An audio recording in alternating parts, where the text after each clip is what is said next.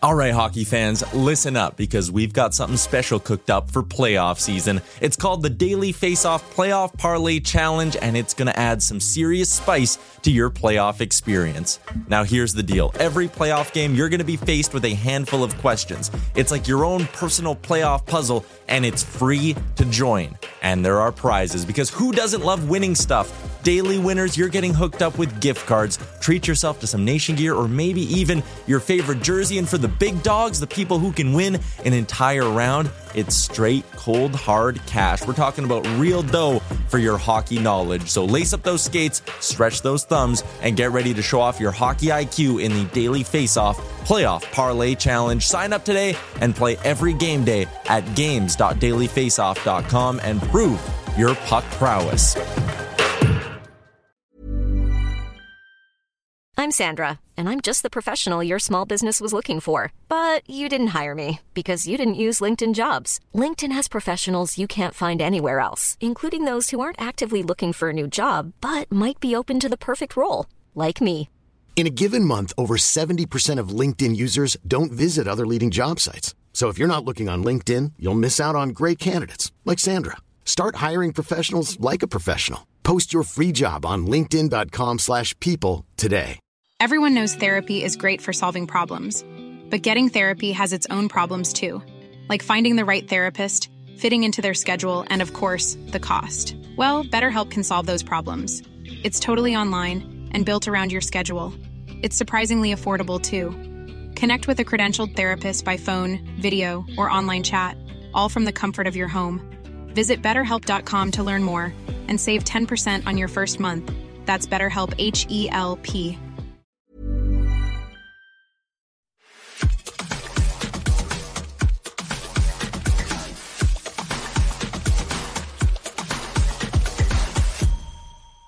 Hello, Canucks fans, and welcome back to another episode of Canucks Conversation. My name is Dave Woodrelli. That is Patrick Johnston, sitting in the co-host chair here at the iconic Sheraton Wall Center. Not a huge fan of Blake Price's chair. No, it's fine. I have to pick. Are you telling me I have to pick one of these guys? But this is also where Matt sits. It is where Matt sits, but as our pal Matt Scaris knows, I switch the chairs every day. And then they have to switch them back every day because Matt likes this chair, but I also like this chair. Matt has good taste in chairs, Matt, I'll say that. To be clear, I have nothing to do with this. No, you don't. Entirely young David's decision. Yeah, I walked in and moved the chairs immediately. But thanks for coming in today. Appreciate it. It's a slice. Thanks for having me. Yes. Our technical producer is Grady Sass. Lots to get to on this edition of Canucks Conversation. Okay, I'm just going to get this off the top. When do your decorations go up for Christmas in your household? Well, I mean, I think we had a slow rollout this year. We didn't. We've since we've had kids, we seem to sort of get the tree on like December 1st kind of thing. Also because we go to a local lot at Leo's. Oh, you get a real tree. We get a real tree. So nice.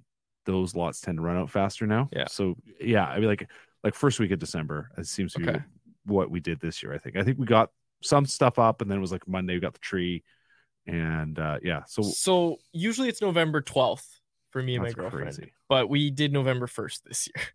Because we both had to work. Oh, because Halloween was over and it's time to move on. Immediately we got the Christmas decorations out. And I've talked about this on the show before. So this is what I'm building towards is that I'm in the Christmas spirit on November 1st. And it's almost spirit? like it's almost like a Christmas spirit. There we go. It's almost like I need to hit my second wind, which I haven't hit until I think today. Like today, you came into the office. I was blaring Christmas music. I had it going while I was doing my work. I've hit my second wind of Christmas where I'm really ready to go for it. Madman, David. Yeah. And today, that's the title of today's episode. All the Canucks want for Christmas. And I thought that would be a fun way for us to start today. But before we do that, we need to talk about another passion of you and I, HSBC World Rugby Sevens, Western Canada's largest sporting event, and this year is the 9th time the event has visited Vancouver as part of the World Rugby Sevens series, HSBC Vancouver Sevens, where high caliber rugby and the ultimate party weekend collide. SVNS truly is a sporting event like no other and a weekend you won't want to miss. For 3 full days from February 23rd to 25th, BC Place is going to be the place to be. 12 women's, 12 men's sevens teams, including 2 Canadian squads, take to the pitch for 3 full days of jam-packed rugby and partying. Tickets on sale now at vansevens.com, starting from just $40 per day. David, what do you go dressed as? Do you even know what I'm talking about? Absolutely. Oh, of course. I've asked this to I've asked to Irf. I asked it to Harmon. I mean, Irf would just go dressed as himself. Yeah, that's party guy. Literally, that's what he said yesterday. I'm Irf. Yeah, I'm here. I'm Irf. I'm Grady. here. Grady. I think Grady. Well, I mean, would you bring back hot sauce man? Would Grady bring back hot sauce man? Yeah, I would go as a giant pepper There with a you go. bunch of bottles taped to me, Yeah. ready to chug. I think I would do the banana. I think a banana costume really safe. That's a safe bet. It tells everybody like, hey, I'm a fun guy. You're slippery. I'm slippery. Watch out. Full of potassium. Watch out, and I'm full of potassium. How about you? You've obviously gone. I've only ever gone as a rugby journalist, so I don't know. So what do you wear for that costume? what you see? My JD Burke tribute hat. Yeah, no, I think. Well, one year, a bunch of buddies went as Guy Fieri's. They were all had the wigs on. That was pretty good. Yeah. That was a year I definitely felt left out. I think we're gonna have some rugby guests on the show in the lead up from Team Canada. So I think we'll have to have you back as a co-host. If you have Phil Berna on, you have to ask him about getting coached by me because it's a trick question. Okay, where did you coach rugby? I coached at Kits, and then I coached the Van West U16s for 4 or 5 years. Okay, so when you had the 16-year-olds. No. But I'm saying, like, ask Phil about that experience. I will, but I'm going to ask you a question about coaching rugby. Okay. Maybe it was because I was 14 when I played rugby. Yeah. Did everybody laugh when you described the hooker position? Well, I'm not sure. I mean, yes, but they already seem to know about it when they show up. So. I still laugh at that. Still makes me laugh. Anyways, okay, actually, David, prepare a 14-year-old boy. This is been confirmed. This is a good transition, actually, because yesterday the Canucks had a little holiday skate for media, and we had a blast. Yeah, people want to hear about our lives. No, but this is the transition. Come here for. I always find it so interesting in rugby how there's so much respect for the referee, and it's always you call them sir and all that sort of stuff. I noticed this on the Canucks bench, and pull this up, Grady, and for those on the podcast, I'll describe it. The Canucks on their bench, all through the bench, have the first names of the referees written down. Yeah. I find that so interesting. I think that's so cool. Is this a regular thing that everybody knows about except for me? No, I'm not surprised to see that they have that noted down. I just think that's an item that the coach wants to know. Who's this guy? Who's 46? Okay, so now I'm wondering, is this a Taka thing or was this around with Travis? I think most coaches are like that. Interesting. Whether they have it taped on the bench, I can't say, but I certainly have seen. I mean, I can't cite one off the top of my head, but I've certainly seen examples. Interesting. I'm going to ask coaches having notes like that, like who are the officials tonight? Someone knows. I like it. I'm going to ask Rick about it if that's I think that's a great Dave. That'd be a great question. Take us behind the scenes. That's what fans want to know. I think Talkit listens to every episode. Little journalism lesson for you. Yeah, I think Talkit listens to every episode. I'm sure he does. So hopefully he has his answer ready to go. Okay. A little fun exercise for us before we preview the Vancouver Canucks against the Dallas Stars. That's going to be our last segment today. Our first segment is All I Want for Christmas. Pat, obviously you know Santa's real. Yeah.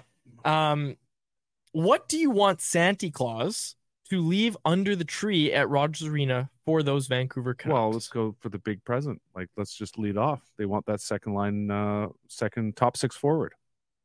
I think that's the realistic chase. Yep. I don't know how. I mean, obviously they want a defenseman, but yeah, top six forward, top six forward. I was looking around at this under the tree. I was looking around at this because you need it under the tree, so it doesn't mean that you're spending to get it. Like Santa Claus isn't demanding a first round pick. I mean, yeah, that's what I mean. We were talking about like your dream gift. Yeah, I think it's Elias Lindholm. Put Elias Lindholm under the tree at Rogers Arena. That's bold. How is that bold? Think about it this way. Okay. I mean, it's the kind of guy they need. You're absolutely right. I'm just saying, I just don't know how they didn't. If you want to talk about cost, Santa's not mom and dad. Santa doesn't collect first round picks. You leave out some cookies and you're good. Ask your no about getting you presents. If there's no cost, like there's going to be a cost. He's probably going to be the biggest trade deadline target. I would say, pending UFA at $4.85 million for this year. It would be hard for the Canucks to fit him in, and obviously that acquisition cost is going to push you away. But if you could have anything for Christmas, it's a play-driving winger to play with Elias Pettersson. And for Elias Lindholm, if you go acquire him, all of a sudden you have, and I was talking about this with Irf yesterday, about how they've been using JT Miller in the matchup role over Elias Pettersson all season long. And one thing Irf cited was, don't discount that JT Miller is better than Elias Pettersson at faceoffs. Elias Lindholm would really clean that up if you go to the Lotto line formation where, and Elias Lindholm's great defensively, don't get me wrong. But I mean, if you have Elias Lindholm, he gets legit Selke votes. Absolutely. I had him on my ballot 2 years ago. If Elias Lindholm's out there to take the faceoff, you have two guys who can play the defensive role of a center if you need them to, just like they had with the Lotto line where JT Miller would take the draws and Elias Pettersson would rotate and become the center on that line. So it's a fit. It's a fit, and it's exactly the kind of guy they need. The thing, though, I would say at the same time is that, what's the incremental gain over, like, I don't know, Pia Suter? You've kind of already done that by having Suter there as an extra option to take draws. And Pettersson, your guy Pettersson, as you've revealed before, stiffer stick, wanted to win more faceoffs, right, David? Is that remember your story? I do. There is that he wants to be better. He is definitely better on faceoffs. You're absolutely right. Like, not every faceoff matters, right? But some do matter a lot. And so finding another guy to take those high leverage draws, yes, I totally get that. I absolutely get that. I'm just not 100% convinced that, Lindholm. I mean, Lindholm is the kind of guy, but, like, is that the only reason to get him? Is there someone else who's can similarly fill that? Yeah, much. I don't know.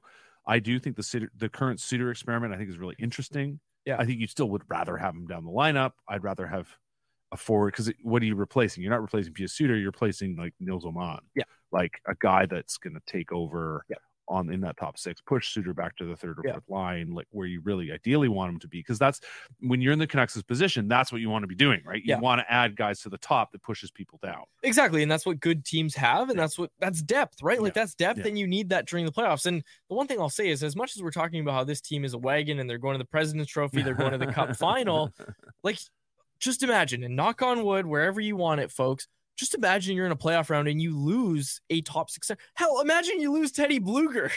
Exactly. Imagine you lose Teddy Bluger or any center. And that's in 2011, right? Like, that's the story. It wasn't, they added Max Lapierre. They were always wanted to add Max Lapierre, and it was good they had Max Lapierre because they lost Manu Malhotra, right? Like, that's why you do stuff like that. Ideally, obviously, you have everybody in the lineup, and that's what you're trying to build. And you're trying to build this maximum roster flexibility. Yeah. And having more guys who can play at the top is better, because that means some of them are going to play down the lineup. Grady had something for us. I'm going to steal this from one Blake Price today. He was floating the name Jake Gensel. Now, when you first hear that, you're like, whoa, that's big game hunting. But to me, that depends on where the Penguins are going to be at closer to the deadline. He's a pending UFA. Tocchet, obviously familiar with him. Same thing with Rutherford Alvin. Really all depends on where they are in the standings. If Pittsburgh is willing to sell pieces off. Now, he is a winger. He's not going to be playing in the center spot. Blake floated, a potential Kuzmenko plus whatever else you have to add on to that.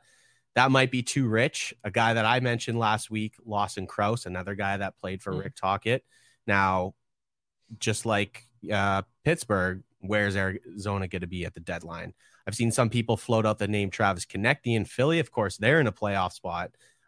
So it's such a tough year this year because the middle to lower end of the standings, there's a logjam, and how many teams are really going to actually be sellers come the deadline. So that's a really good point, Grady. You got to find to kind of fit those prototypes that are going to fit into a Tocchet system. Yeah. I think all three of those guys would, but you're going to have to pay an arm and leg for them. And good thing with Krause is he's got some term, whereas Gensel's UFA. Yeah. I think Konecny's got some time left too. So, I mean, the thing with a guy like Guentzel, though, like, obviously he'll be probably, if he gets traded, he would be pursued after trade chip. But at the same time, the fact he's UFA lowers the price. Yeah. I wonder what it would cost. And the Kuzmenko swap idea, I just find that curious. You'd obviously have to add pretty significant. Yeah. I mean, I think I am a big fan of Andrei Kuzmenko as a personality. I enjoyed watching him play this year, but two things have really started to stand out to me, and that's the foot speed aspect. And I mean, Corey Schneider, shutdown line, who's done great data tracking for years, pushing out a graphic today pointing out basically who is and who isn't creating things, creating scoring chances. And Kuzmenko's bottom of the pile. Yep. Like, he's just not creating anything. And I think some of that is maybe related to the foot speed. Maybe that's lack of confidence, whatever it is. But, there's a player that I think teams understand a lot better than they did last year. And the challenge is now on him, right? Like that is in many ways what Rick Tocchet has been pointing out as well, is like Kuzmenko's got to figure out these are the skills he has. He's going to have to figure out a way to make himself more useful. Because right now, I mean, 2 games in a row now, we're saying, well, he's not as useful as Phil Giuseppe. Like that's a pretty big statement. And when one team is thinking that way, you're not selling high on that player to anybody else. So Cody Severson just wrote it for Canucks Army. It's not published yet. He just told me about it and I saw the title.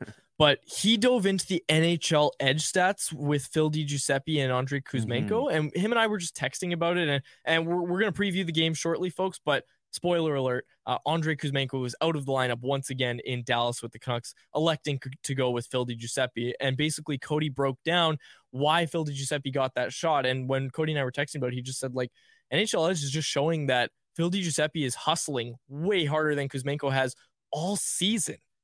And again, I haven't read it. It's not published yet because we ran out of time to publish it. We just ran out of time. I mean, there's enough stuff that you can point to, whether it's data or just watching, right? Like you can just watch Giuseppe. You know that his finishing isn't there. He's not as a creative, puck handler, but the thing he does really well. And I wrote a story about this. Can I hype my own stuff? Of course, yeah. At theprovince.com earlier this year. Phil Giuseppe is the best forechecker on the Canucks. Yep. Like that is his skill.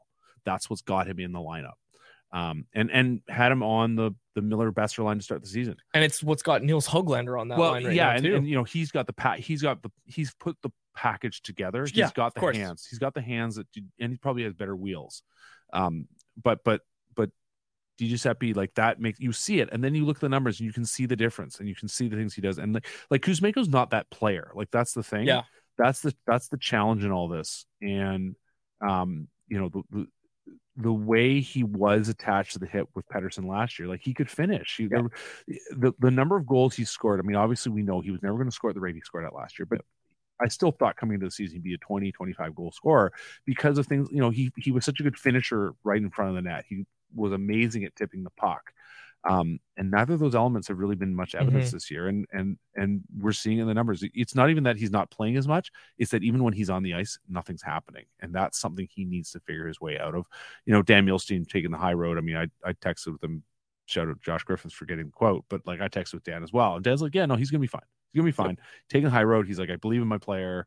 He's obviously, I don't imagine this is the first time he's faced adversity or had to figure things out. You look at the course of his career in Russia, the last couple of years were very successful. And I think a lot of it was down to him finding his game, working on his game. Like he's got high, he knows how to do it. It's just now going out and doing it. Yeah, I found it interesting that stat you cited from Corey Schneider, not the Canucks backup goalie. You're telling me. I'm not sure you're telling the truth, but that stat was so interesting because it almost highlights that Elias Pettersson needs the opposite of Andrei Kuzmenko right now on his line. And that's a play driving winger, somebody that can get him the puck, somebody that can create that offense where Pettersson has a chance to be the finisher on that line at times. And, obviously Kuzmenko just hasn't had that this year. So for my all I want for Christmas, as we loop it back to this loosely constructed segment, my number one wish for Santa to leave under the tree at Rogers Arena is a winger for Elias Pettersson. A play-driving winger for Elias Pettersson. You're getting really specific. Like I said, I just wanted a top 6. I don't want... Why? Okay. No, that's fine. No, I love it. And I'm just saying, you want something specific. I do. I want it for Elias Pettersson. Okay. I want it for Elias Pettersson, and the reason I want Elias Lindholm is so that Elias Pettersson can start to play matchup role, and I don't have to hear about this JT Miller, blah, blah, blah, all this stuff. Anyways. I love it. Yeah. All I want for Christmas is for Santa to make people shut up. Okay, we're going to get to... Do you have anything else that you wanted to get to for the All I Want for Christmas? Okay. I think that nails it. We're going to get to anyone else presented by our friends at DoorDash, but quickly, I have to tell you, because this is urgent, folks, I have to tell you about the VGH Millionaire Lottery. You have until midnight, Friday, December 22nd, to get in on 51 early bird draws in the VGH Millionaire Lottery. These early bird draws are worth more than $200,000. Win an Audi e-tron GT or a private jet experience that includes $20,000 in cash or $125,000 plus 50 winners will win $1,000. With your VGH Millionaire Lottery tickets, you get in to win one of 10 grand prize options, or you can take $2.7 million in tax-free cash. Don't forget to get your 50/50 plus tickets Every ticket purchase supports VGH and the UBC Hospital Foundation. Order in person at London Drugs or online at millionairelottery.com. 19 plus to play. Know your limit. Play within it. And now I have to do another ad read for DoorDash because it's time for anyone else presented by our friends at DoorDash. It's our listeners' chance to get involved and hit us up in the YouTube live chat. It's also our listeners' chance to get 25% off and 0 delivery fees on their first order of $15 or more. That's right. For a limited time, our listeners can get 25% off and 0 delivery fees on their first order of $15 or more when they download the DoorDash app and enter code NATION25. That's all capital letters, NATION, and the numbers 25. Offer valid in Canada, subject to change. Terms do apply. Get your anyone else's in, folks. We're doing the segment a little bit early today. I had an anyone else curious what the Canucks are going to do for Saturday's reindeer games during the first intermission, featuring the Canucks players' dogs. In past years, it's been the top dog race where the dogs start at the red line and they race red line to red line.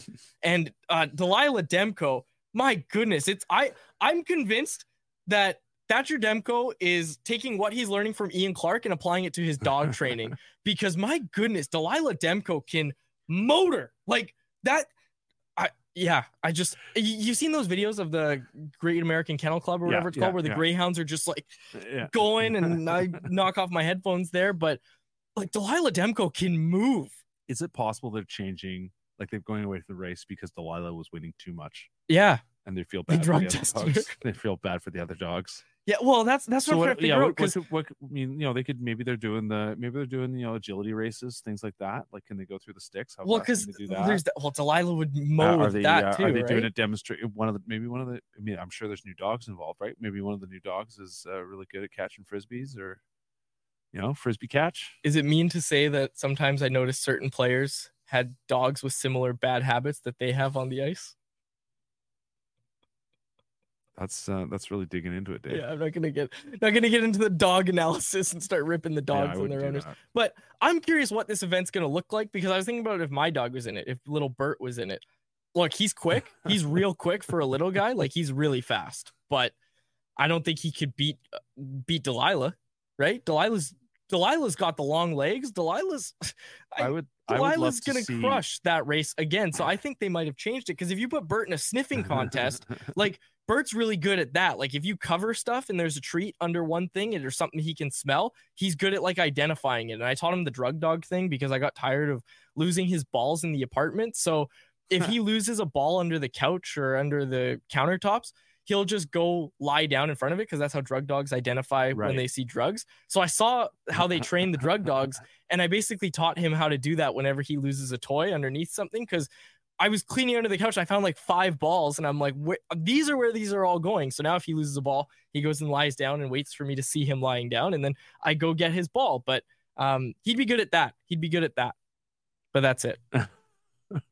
I've never thought. I mean, my mom used to have a dog, and she probably would have done like running fast in circles if they had a competition for that. She would have been good. But no, I don't want. I just want to see them. I want to see them. I want to see their dogs, and I want to see what they can do. And I'm excited. I am excited. Credit to the Canucks for trying new different things. They've done this a few times this year. Switch it up. Let's go. Yeah. I think I owe Wyatt a game because there was some controversy on this set. We were talking about it the day of the Luongo bobblehead night. I read Wyatt and I's text. Oh, is that what you remember it as? The Luongo bobblehead night? Well, nothing else happened. Because I'm giving Wyatt the bobblehead. They gave out bobbleheads. I'm giving Wyatt the bobblehead because he deserves it. He deserves it. But I think I owe Wyatt a fun game. And look, Sharks in town right before Christmas. If there's any day where Rick talk it, where the players are just going to be in the best mood possible for Wyatt and his questions that he wants to ask, there's the game right there. And you get to see the dogs race. I think I'm going to give this one to Wyatt, but we'll see. I'm excited to see what this reindeer games is, man. I've been looking at, I saw they posted it today. The reindeer games. I'm really curious what it's going to be. Really? Yeah. Are you not excited about it? Not really. You're going to sit there and watch the San Jose Sharks play the Vancouver Canucks, and that's what you're going to pay attention to? I'm if you really want me, if you want me to talk about things that I'm feeling selfish about, I'm ready for Christmas break to start. That's fair. So if I'm being really cruel hearted and cold, it's the reindeer games just delay us that much from getting to the end. Like they're I want to get to the end. Wow. No, I don't actually. Bah humbug. I won't. You know me, David. Are you the guy that's booing the Timbits minor hockey players? No, absolutely not. Absolutely not. I can't. I cheer those kids on. As I've told many people, I scored my first goal in intermission out of a Canucks game in 1989. Break down the play for us. I don't remember. I didn't zero work. I pushed off from the bench, glided, managed to get to the net. I was playing online with a guy named Ryan Thrussell who did all the work. That sounded like me and you passing pucks to each other. I banged in the rebound. I banged in the loose puck, my first ever goal. My dad said 10,000 people cheered for me. It's all downhill from there. I got to shoot a puck for the first time on ice in my life yesterday at Rogers Arena. Didn't fall over. No, I didn't. And I was shooting left-handed and I'm right-handed because they only had Anthony Beauvillier and Travis Dermott sticks was all we had. Oh, the other stick was a Dermott stick. Yeah, it was Dermott. Yeah, because they were both my height. Oh, perfect. Yeah, it was great. Okay. Anyone else? Do we have any in here, Grady? Oh, yeah, we do. Grady's put them in the chat and we've ignored them. Okay. This one is from Elton C, who's responding to our question about Christmas presents for the Vancouver Canucks. Consistent defense, capitalization on the power play, and depth. Hey, Pat, let's talk about that a little bit. Are you at all worried about the Vancouver Canucks power play? No. Why is that? Because JT Miller has been for 3 weeks. Yeah, but he's worried about everything, to his credit. So you're not worried at all? No. I mean, it cost them in Minnesota. They have a league leading power play. I'm not worried about their power play. Yes. But look at their power play over the past 3 weeks is my point. No, let me put it this way. As I have done every year since Quinn Hughes joined this team. So this is going on 4 years now. Mm-hmm. And around this time, in fact, I asked Quinn, we were in Minnesota. I said, Quinn, a lot of people have been saying they're worried about your power play. What do you say? And he goes, shut up, Quads. He basically was just like, we'll be fine. We were good before. We'll be good again. It was very zen. I'm not worried about their power play. That's a good answer from a future captain. Yeah, okay. It was brilliant. I'm not worried about him at all. This one from Karan. At all. And I'll pose it to you, Patrick. Does it feel like JT? No, I've been corrected. Trust me. I called him Karen once and I got corrected for that. Okay. Yeah. This one from Karan. Does it feel like JT has lost that strong defensive play from earlier in the season? Maybe they are leaning too hard on him in a matchup role. Well, we know that historically he has not been a great defensive player. The one thing I would point out is that we have not seen the same amount of sort of gaffes that we have seen in past years, and I'm not just talking about like the video in Calgary last year of him, the terrible back check. I'm thinking about the bad turnovers on breakouts, the passes to the wrong stick. We just haven't seen as many of those. I last week, last Thursday, I was the guy after the game that said, hey, listen, you didn't play a lot tonight. Is that going to help you over the next week? That's all I was going for. I wasn't actually kind of going, hey, I didn't think you played I didn't actually think he played that badly. No, yeah. But he came out and said I was awful or thereabouts, and was really hard on him and his line and said quite clearly, we need to be better. We thank goodness the rest of the team picked up the slack, but like if we're going to be the matchup line, we have to be better. So I think he agrees with Karan. Yeah, that's actually a great way to put it. He agrees with your assessment. Yeah, you want players to be getting better. I mean, we heard Rick Tocchet talk the other day about the lot of meetings. We know JT Miller seems to enjoy these meetings. Big meeting guy. He's a big meeting guy. Yeah, I would say on the whole, I've never thought, oh wow, what a great. Let me put it this way: I've never said, "Oh man, JT Miller was absolutely dominant defensively." But my assessment is like this for most players. Did they do anything? You went, "Oh man, what a mess!" Mm-hmm. Right? And he hasn't had that. And a lot of times he did in the past. Yeah, and he hasn't had that. So on the whole, I would say on the whole he is improved. Whether he's not playing as well lately, sure, I could buy that. Partly because I think it's inevitable given how.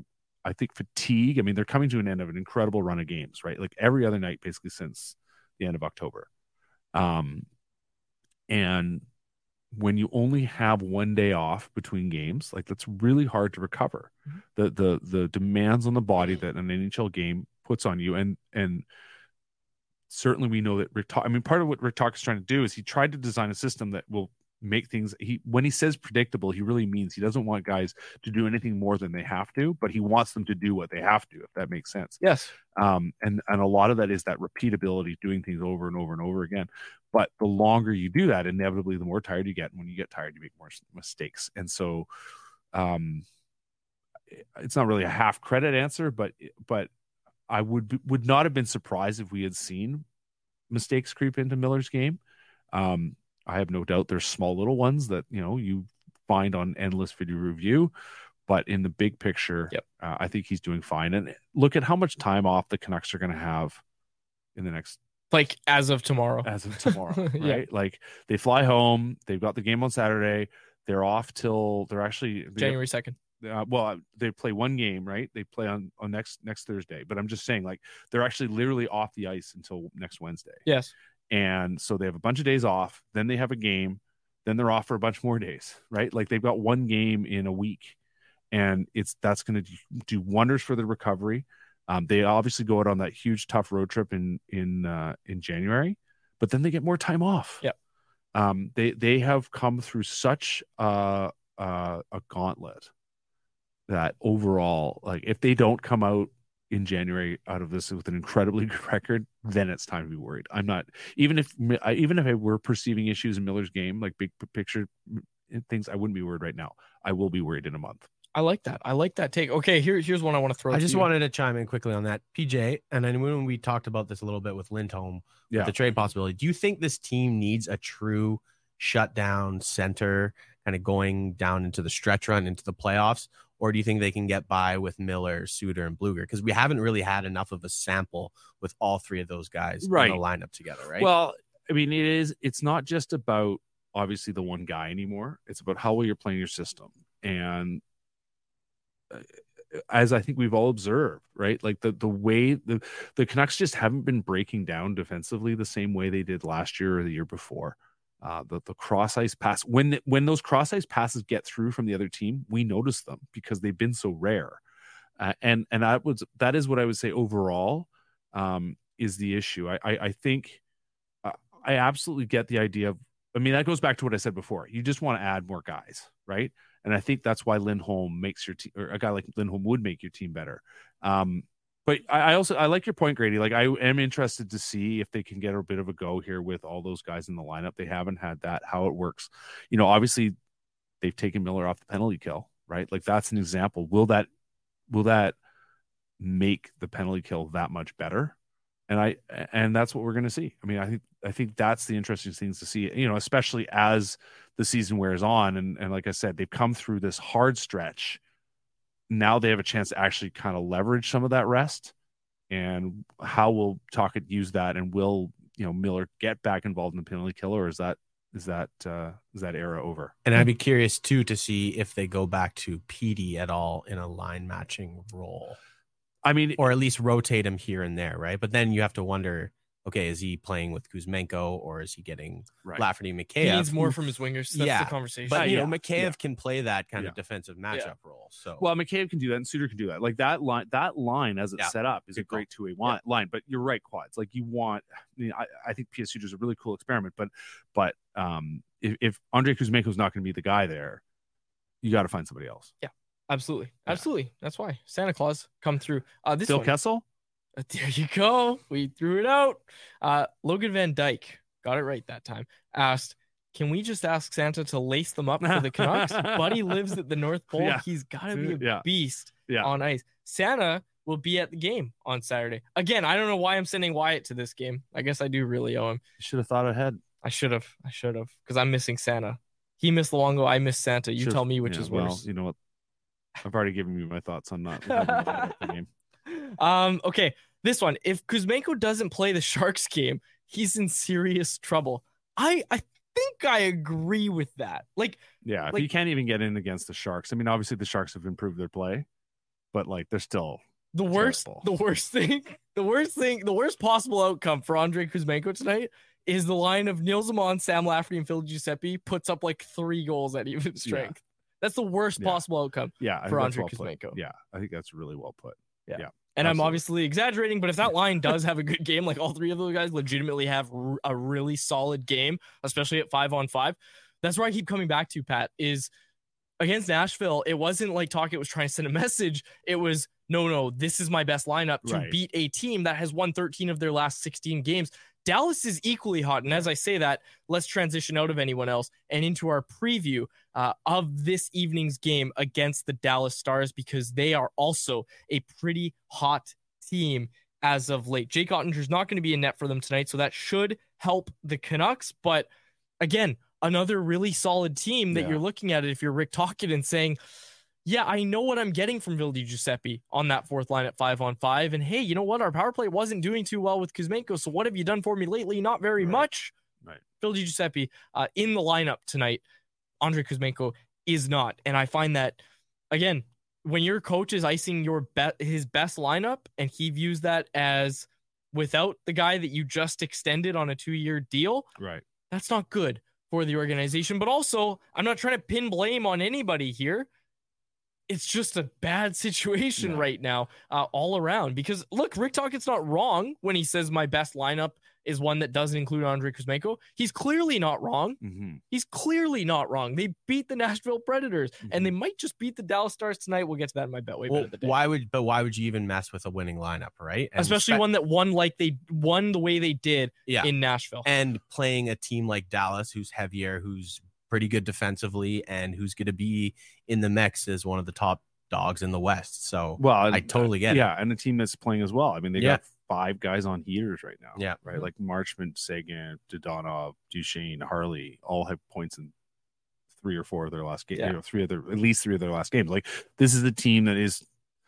There's a reason why playing in Dallas is always tough, and it's because the Stars are good, and because they have a lot of depth in that lineup. I've always been a big admirer of the way they play, no matter who the coach has been. But with Pete DeBoer, I mean, Rick Tocchet isn't the only big fan of Pete DeBoer coach teams. I really enjoy watching him play. They're really detailed, and they really push you at all times. I mean, they play the way Tocchet really wants his team to be. You know, he said this morning he didn't want to make it a measuring stick, but I mean, this is yet another measuring stick. Canucks have feasted on bad teams in this league. Yep. They've struggled against better teams, but this is the kind of matchup that you know, you can get a sense of where they are right now and where they want to get to and how far along they are towards that destination. Thatcher Demko starts. The last time he started against the Dallas Stars, he pitched a shutout. So we will see how he does tonight on this measuring stick. I hope I didn't just jinx it. That doesn't count. Doesn't count, I don't think. Okay, some quick stats that I pulled up just looking back at the recent history between these two teams. The Canucks haven't lost to the Stars since 2019. Did you know that? What? They haven't lost to the Stars since 2019. In Dallas? No. At all. Was the last time they lost the midday game on a Saturday? I didn't look that up. I was there. That's why I can't believe it's that long ago. It checks out that you would have been there because it was November 19th in Dallas. No, I don't know the start time. I wasn't at that game, but 2019? Okay. Wow. Really? Yeah. That was the last time they lost. Grady, fact check that real quick. I'm on it. I'm on it. I mean, Cody had that tweet today. I thought so. Yeah. That's so amazing. I looked up some things that were happening during that time. Oh. Sucker by Jonas Brothers. You know that song? I'm a sucker for you. That was that one. Can you sing, Grady? Wow. That was pretty good. That was trance-like. Yeah, that was really good. Trance. Anyways, that was the top song. Once Upon a Time in Hollywood, that movie that I haven't seen. What? No, I haven't seen it. Come on, Quads. You know I haven't seen a lot of movies. Come on, Quads. Everyone was getting their learner's permits. Congrats, Quads. Learning how to shave for the first time. No way. Just looking at that game log, they have beat them, handsomely too. Yeah. What was it? 8 games in a row? Mm-hmm. Yep. They're all been more than 1 goal wins. Yeah. Except for one of them. So Canucks played the Stars twice that season in 2019-20, losing both times. November 14th, they lose 4-2, and then just a few days later. That's the home game. 6-1. That's the home game I'm thinking of. Yeah. 6-1. Bo Horvat scored the lone goal as the Stars get 2 goals from Jamie Benn, Miro Heiskanen, Taylor Fredune, Corey Perry, and former Canuck, Justin Dowling. Taylor Fredune's a former Canuck.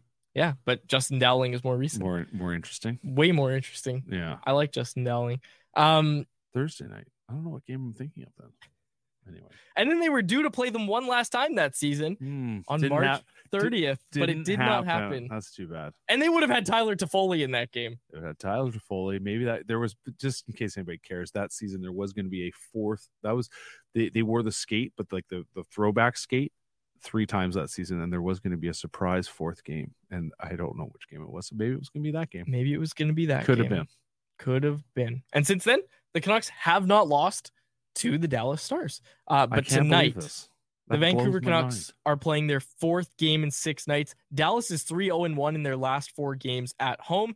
Like I said, Jake Ottinger isn't starting in goal, and we've already established that this Canucks team is a President's Trophy Stanley Cup favorite now.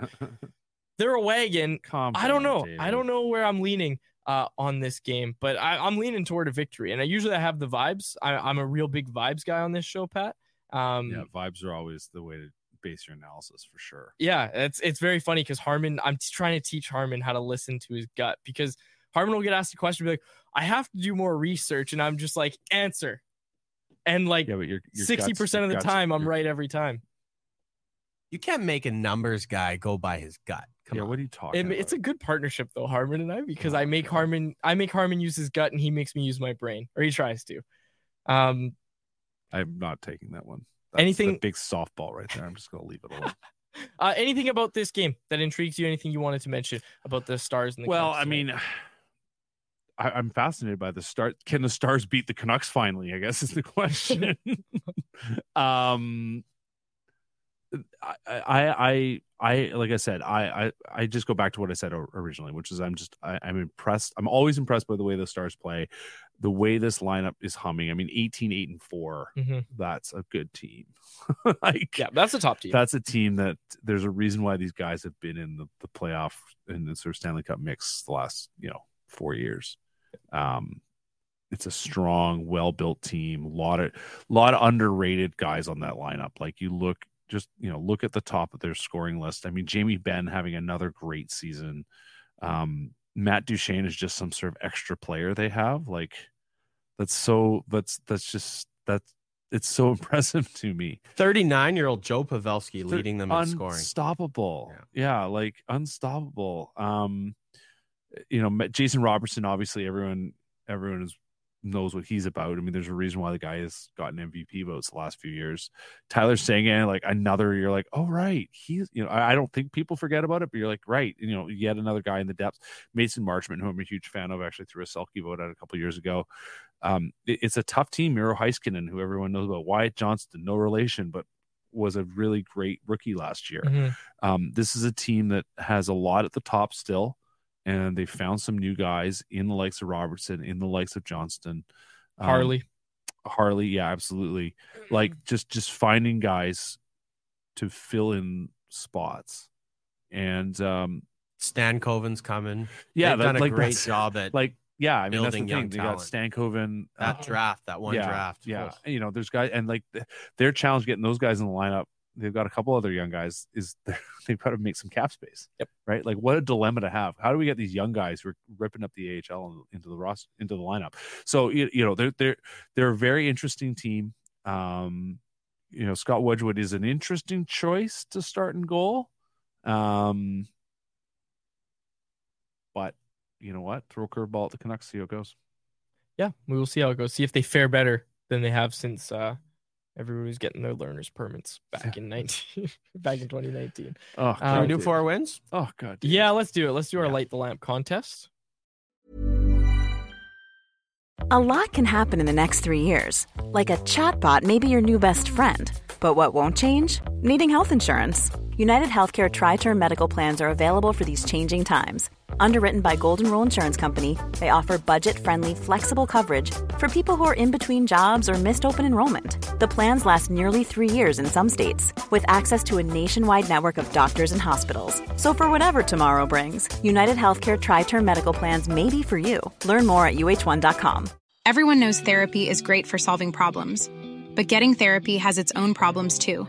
Like finding the right therapist, fitting into their schedule, and of course, the cost. Well, BetterHelp can solve those problems. It's totally online and built around your schedule. It's surprisingly affordable, too. Connect with a credentialed therapist by phone, video, or online chat, all from the comfort of your home. Visit BetterHelp.com to learn more and save 10% on your first month. That's BetterHelp, H-E-L-P. Hey there, it's Michelle Norris. I'm host of a podcast called Your Mama's Kitchen. When I travel, I'm usually looking for a way to find a taste of home when I'm not at home. And one of the things I love to do when I am at home is entertain. And Airbnb allows me to do that. When I was in California recently, I rented a house that had a great kitchen. And when we were sitting around the table, we're all thinking, we're in someone else's house. Someone could be in all of our homes as well. If you have a home, but you're not always at home, you have an Airbnb. Your home might be worth more than you think. Find out how much at airbnb.com/host. Brought to you by our friends at Four Winds Brewing.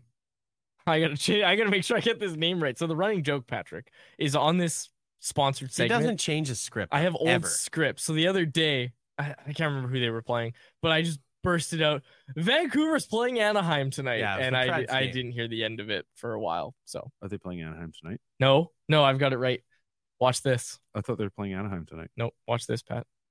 Vancouver is playing Dallas tonight, and we want to know who's going to score the first goal for Vancouver. If you nail it, you could win a $25 gift card to the Four Winds Tap Room located at 72nd and River Road in Delta. Enter by following us on social media. Keep an eye out for today's show clip and comment who you think will light the lamp and score the first goal tonight. Winners will be contacted directly. Check us out at Canucks Army or at Canucks Convo on Twitter, at CanucksArmy.com on Instagram, and Canucks Army on Facebook. And make sure you ask about Four Winds Light Lager at your local liquor store or have some delivered to your front door through the online shop at fourwindsbrewing.ca. Four Winds was at my wedding. Had them at my wedding. Oh, really? Yep. Nice. Pro tip to all the people out there: if you self cater your wedding, all the stuff you pick up at BCL, you can take it back. Whatever you don't sell, get your money back. Huh. Four Winds was one of the options. It was great. People loved it. Everybody loves themselves some Four Winds, including us. Who do you think is scoring the first goal for those Vancouver Canucks tonight? Brock Besser. Brock Besser. I don't going know. with the numbers. Go with the numbers. I'm going with the vibes. Pia Suter. Tyler Myers, because he's back in his home state. Oh, I like it. He doesn't really call it his home state. Yeah, I know. But if you Cologne check is the his home birthplace, state. Yeah, he's from the state of Cologne. State. Yes. Yeah, I'm going with Pia Suter, actually. I just find it interesting because he was on that goal scoring tear like right before going down with injury, and now he's playing with Elias Pettersson on the top line, and he's not really being matched up against. Come on. No. And he's got a nose for, like, he knows he's a smart, he's your classic Swiss player, like really smart fundamentals, knows where the net is, good hands. Oh yeah, 3 points in 2 games as well for Suter. Hey, the guy scored in tough role in Detroit and tough role in Chicago, and there's no reason to think you can't carry that on here. Yeah, I think he's going to be a player that we talked about in the summer. I was at the Greater Vancouver Zoo when they made that acquisition. I think that's going to be a really good kind of player for them all season long, and I think somebody that's going to really benefit them once it comes to that playoff time. We were talking about center depth. What animals were you looking at? Oh my gosh! So I saw a giraffe. No, when the news happened.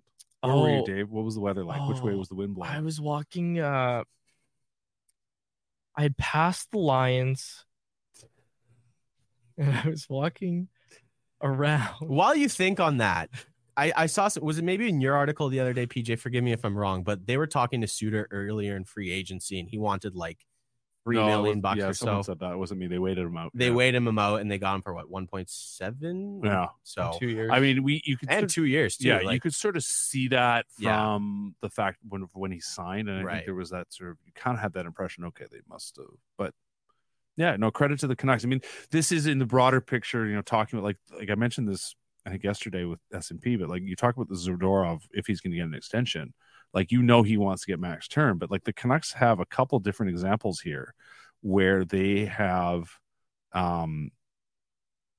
kept themselves sort of patient and said, this is what we're going to do, and they stuck to it. Maybe they jumped the gun a little with the Kuzmenko extension, sure, but even then it was only 2 years. Right? It wasn't like they handed him this massive contract, which I think a previous general manager might have done. We've talked about that so many times on this show, and I know regular listeners of our show don't want me to hear. So I won't go on about that, but the fact, but it's accurate. You double down on your mistakes, is what we saw from the last regime, and I know that's not quite what you're talking about, because we're not calling Andrei Kuzmenko a mistake. No, but we're not calling Zadorov a mistake. Right, but the Suter is such a good example of a contract where they said, "This is what we want," and in the old Jim Benning literally said it, I think, with Jay Beagle and with Antoine Roussel. Well, that's what they want. He was nervous that he wasn't going to get the player, and essentially offered what the player wanted without holding firm, thinking, I won't be able to possibly get another player like this. And we talked about this yesterday, Irf and I, about how Dakota Joshua is a great story. This manager regime has shown that they have an eye for pro scouting. Their process, which Jim Rutherford actually detailed in your story, your Q&A with him, which was fantastic.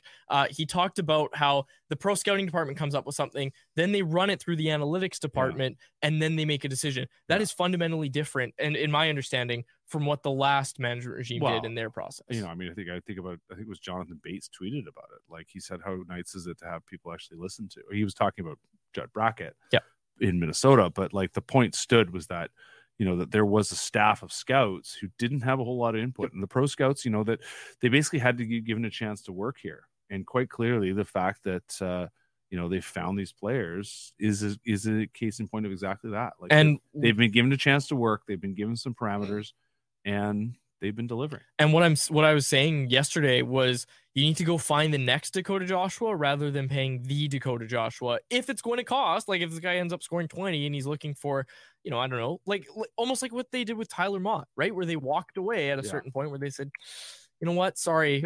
We know you're a fan favorite. We know we just took the job in Vancouver here, and it'd be great to have you extended, but we're not going to be able to do that contract. We're going to trade you for a 4th round pick. They have to be able to do that. And I have no doubts that they can do that with a player like Dakota Joshua. They go out, they acquire him, they develop him, where there's going to be a point where this management regime's okay with walking away from a player like that. Yeah, exactly. Like, as much as you might like the player, you have to be realistic. How do we go find the next? Exactly. The question was, how do you find the next Tyler Mott? Well, they did that. It's Dakota Joshua. Now, how do you find the next? And Joshua? Just on Suter, we were talking about the report. I know Dollywall. I think it was Dollywall that threw this out. Who? I think I was seeing the Flamingos at the time. But basically what he said was, around the league, it was a 1-year deal for Suter, and the Canucks eventually said, we'll do 2 years. And then that's what made it an easy decision for PS Suter. And hey, it's looking like a good contract so far for both sides. Do you guys we'll see? Just quickly on Joshua, do you guys think Tocchet will be, go to Alvin and be like, we can't let this guy go?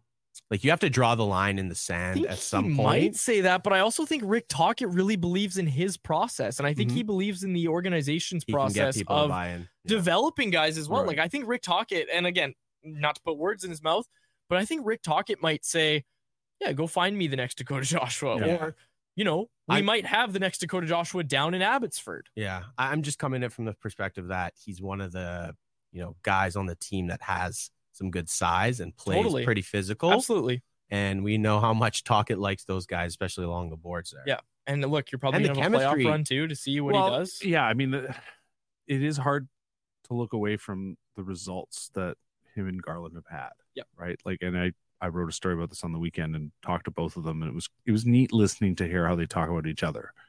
And I think with Garland, he clearly understands his own strengths so much better, and how to make himself an effective player.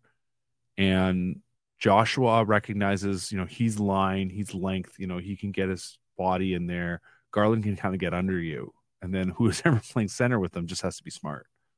And they've got a couple smart centers in Blueger and Suter who played there. So, it doesn't seem that hard once you see it actually execute. But it's been a long time since we've seen an effective third line like this, and you can understand why they might want to just keep the band together. But again, the reminder is there that nothing lasts forever. Yeah, and credit to Ryan Johnston, because he was the one who found Joshua the year.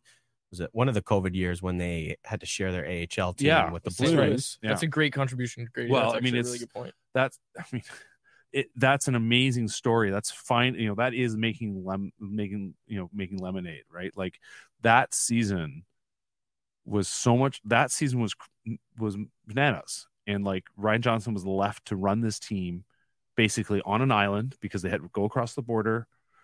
They weren't really any hope of any of those guys getting called up. I mean, there were a couple obviously roster moves that did happen once they changed the quarantine rules a little bit, but like, he was sent off.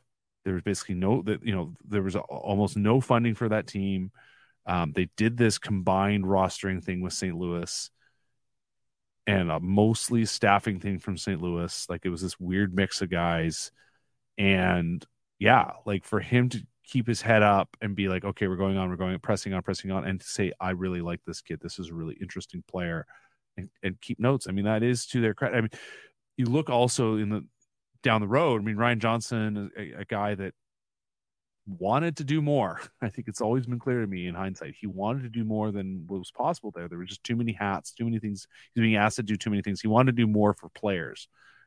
That's what they're doing now in Abbotsford. Right. Yeah. And now he is the title assistant to the general manager. And in just on your point, you said maybe the next Dakota Joshua is in Abbotsford. Well, that's exactly it. Right. Yep. Like, that is what is happening now. That was the talk for the longest time, draft and develop. But there wasn't any development going on. For sure. There was nothing happening.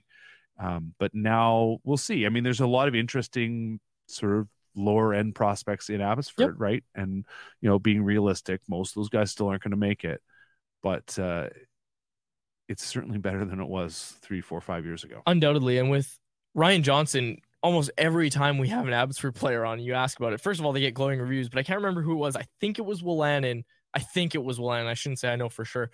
But that player, whoever it was, came on and basically said, yeah, in my opinion, Ryan Johnston could be an NHL GM whenever he wants to. Like, if he wanted to be an NHL GM right now, he probably could be one. Well, it's another thing you notice anytime I talk to him, that the comfort level he has in explaining what they do and what's going on. He's a sharp guy. He's a really sharp guy.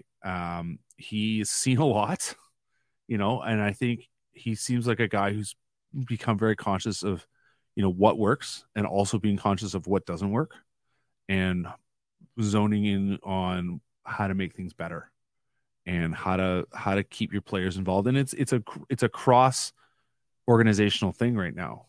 I go back to that story I wrote about Adam Foote a few weeks ago, and Foote talked a lot about realizing, in education, they call it student-centered learning, right? But it's the same thing for these guys. Like, their whole lives, they're used to knowing what's going on around them, having an understanding of the process they're in the middle of.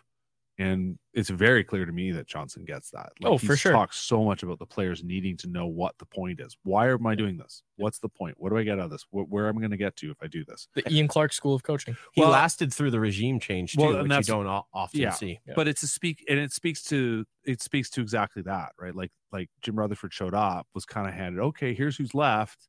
And, if you remember that first season, he talked endlessly about how important Ryan was. Because Ryan and Stan Smeal were the kind of institutional knowledge, and they didn't have a cap guy, right? Like, Jonathan Wall and Chris Gear were let go. They had been the cap guys, and how to do recalls. Like, Ryan Johnston at least knew the process from the AHL side, right? And he had to step in. And don't forget, like, almost right away, the Canucks, the whole league, I mean, Omicron comes in, right? The whole league is now dealing with the whole new COVID crisis.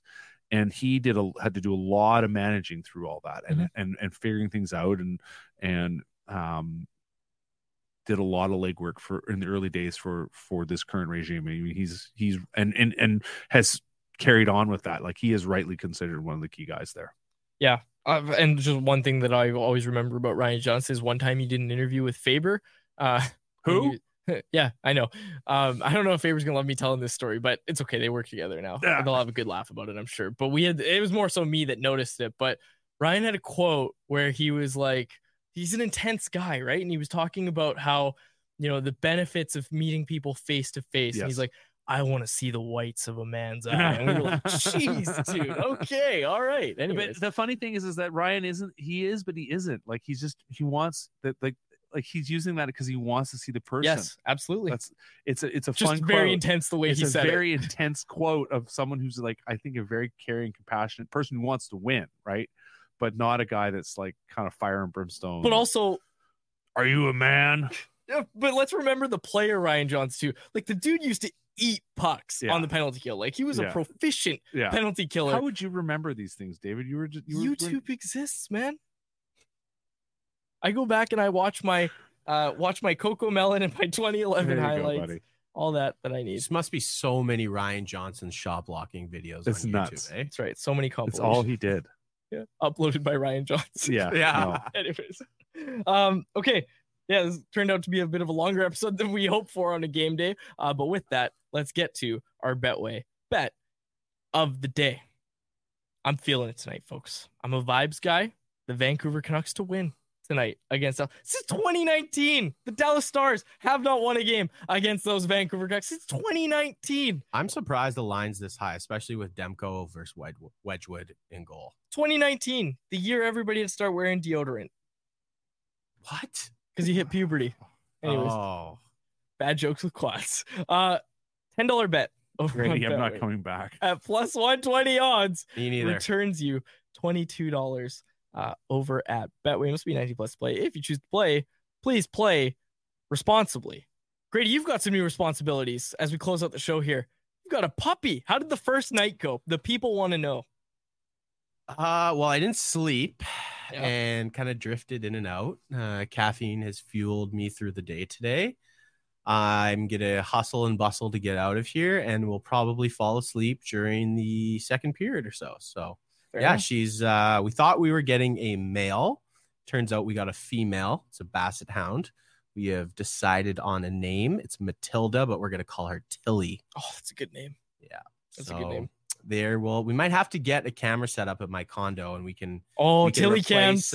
Tilly cam and Bert cam. Yeah, the Bert coming cams soon to Canucks conversation. Bert cams were very popular when Bert was a puppy, and now there's no Bert cams because Bert doesn't always sleep in a crate anymore because he's grown up a little bit. Grown up right before my eyes. He's about to turn a year old. But anyways, Tilly and Bert will hang out at some point, I'm sure, and it'll be good content. Patrick, thank you for doing this, my friend. Had a lot of fun. Thanks for putting up with us, PJ. Grady, anytime. What about me anytime? Seriously, thank you for doing this, Pat. It was a lot of fun. For my guest co-host, Patrick Johnston, and our technical producer, Grady Sass, my name is Dave Gugelli. Thank you so much for listening to another episode of the Canucks Conversation. Canucks Conversation with Harmon and Quads every weekday at 2 p.m. Be sure to check it out on the Canucks Army YouTube channel. And if you missed it, go check it out on your favorite podcast catcher app. Mom deserves the best, and there's no better place to shop for Mother's Day than Whole Foods Market. They're your destination for unbeatable savings, from premium gifts to show-stopping flowers and irresistible desserts. Start by saving 33% with Prime on all body care and candles. Then get a 15-stem bunch of tulips for just $9.99 each with Prime. Round out Mom's menu with festive rosé, irresistible berry chantilly cake, and more special treats. Come celebrate Mother's Day at Whole Foods Market.